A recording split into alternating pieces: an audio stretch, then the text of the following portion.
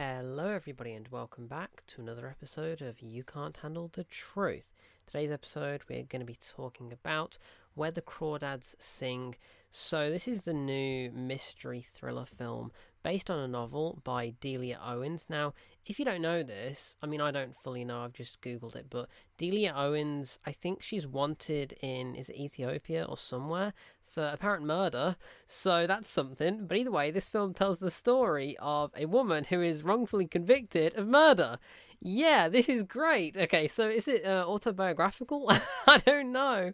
I don't know if she wrote this before doing the act with her husband, or if okay, they killed a poacher apparently, and now they are still wanted in that country wherever it occurred. So a bit of a dilemma there. They can't go back to Ethiopia, wherever it is. But either way, we move. Where the Crawdads Sing. This tells the story of the marsh girl known as Kaya. She is the number one suspect in a murder a death that's occurred, which later becomes a suspected murder because a guy fell from a great height. The impact killed him, right? He fell from 63 feet or something through a grate in this kind of lookout tower thing, and the autopsy report said that he hit his head on the way down, which would imply he was pushed. So the whole story, it's about Kaya and understanding where she came from, who she is. She's the marsh girl. She lives in the marsh. She is one with the creatures and the shells and the wildlife and all the rest of it, and it's all about trying to prove whether she did it or didn't do it. So prove her innocence, hopefully,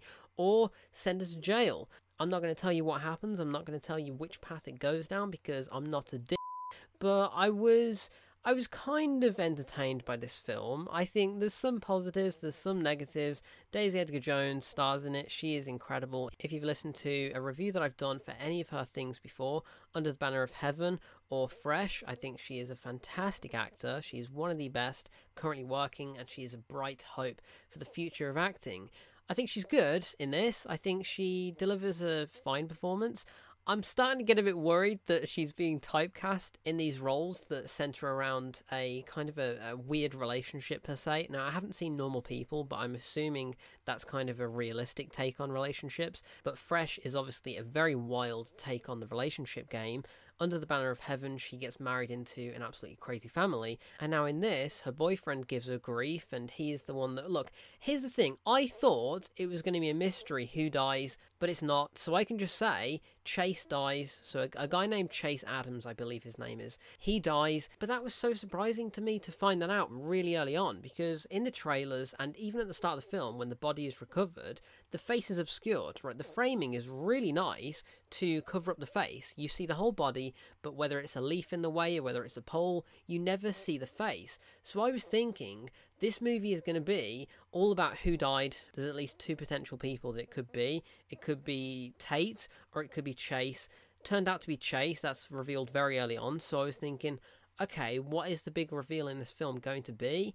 And it never really came. Right, there was nothing really big that occurred that had me like, oh, okay, that's a good twist. There was one little moment that had a really good twist, I thought, but the rest of it, it just kind of chugged along at a really, really slow pace. Right, I was watching it and I was thinking, this is fine, but it could have been a TV show, because with a TV show, you could explore so much more. You could develop these characters a lot more, because we don't really know the lawyer too well. We don't even really know Kaya, like, when she's older, because it spends the first, I don't know, it must be at least half an hour, 40 minutes.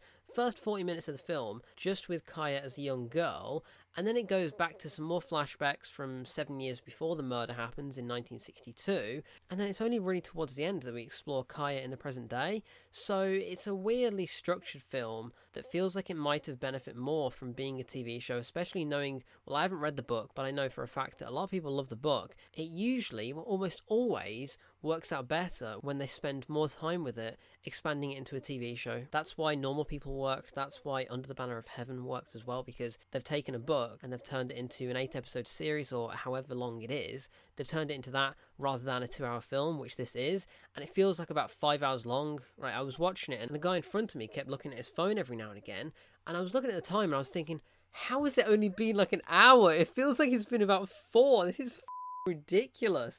It is so dreary and long, but I don't mind that. I don't mind slow burners if there's a reward at the end, but I didn't really feel like there was. Now, I can't really go into it because of spoilers, but there's no real impact at the end. Now, I was believing one thing, and I still am going to believe it, but I think by the very last thing that happens, it implies one thing about the event that happened earlier, but because we don't actually see... Look, we don't see the event, okay, we do not see the murder happen, we don't see who pushes him or whether he falls, we don't see any of that, we just see the body, and we just hear the opinions and the verdict in court. Now, I love court films, I love court cases, but this is the kind of one where it doesn't really conclude it, right? Well, it does, but it doesn't at the same time. Like, it's a really weird ending to a film like this. I want to know if the book has a much more definitive ending, because I would like to have a bit more of an explanation as to what actually happened. Now, I think one thing, but I want to believe something else because it feels so obvious, because that's the thing. It did feel quite predictable at times, but based on the overall ending, based on the very last thing, I don't know if it wants us to think what we've been thinking throughout and it is an obvious ending, or defy our expectations right at the last second, throw a curveball into the mix, and have it like that. So I don't know. I don't know what they want from us. I don't know what the crawdad is, but no crawdads sing in this film. I thought the cinematography was nice though, and the directing by Olivia Newman was pretty good. I thought it was a very atmospheric film. The music was pretty good too. I love seeing the wildlife, and I love Kaya at the centre of it. I think she was a good character, but could have been developed a bit more based on the fact that this is a 2-hour adaptation of a novel that would obviously explore these characters a lot better.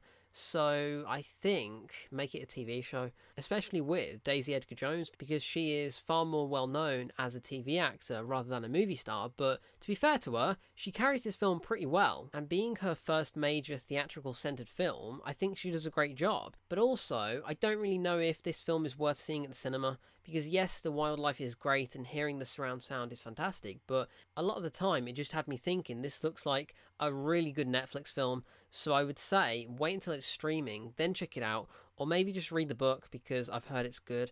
I may read it, I may not. I don't know if I want to give any money or give the time of day to this Delia Owens, who is, a potential murderer herself. I don't know the case, but Where the Crawdads Sing, I found it quite uncomfortable to watch at times because of the domestic abuse aspect, and yeah, it's rated 15. I can tell why, because of the sexual content and the domestic abuse, but overall, it's not really the harshest 15 I've seen, but it is because the domestic abuse is in there.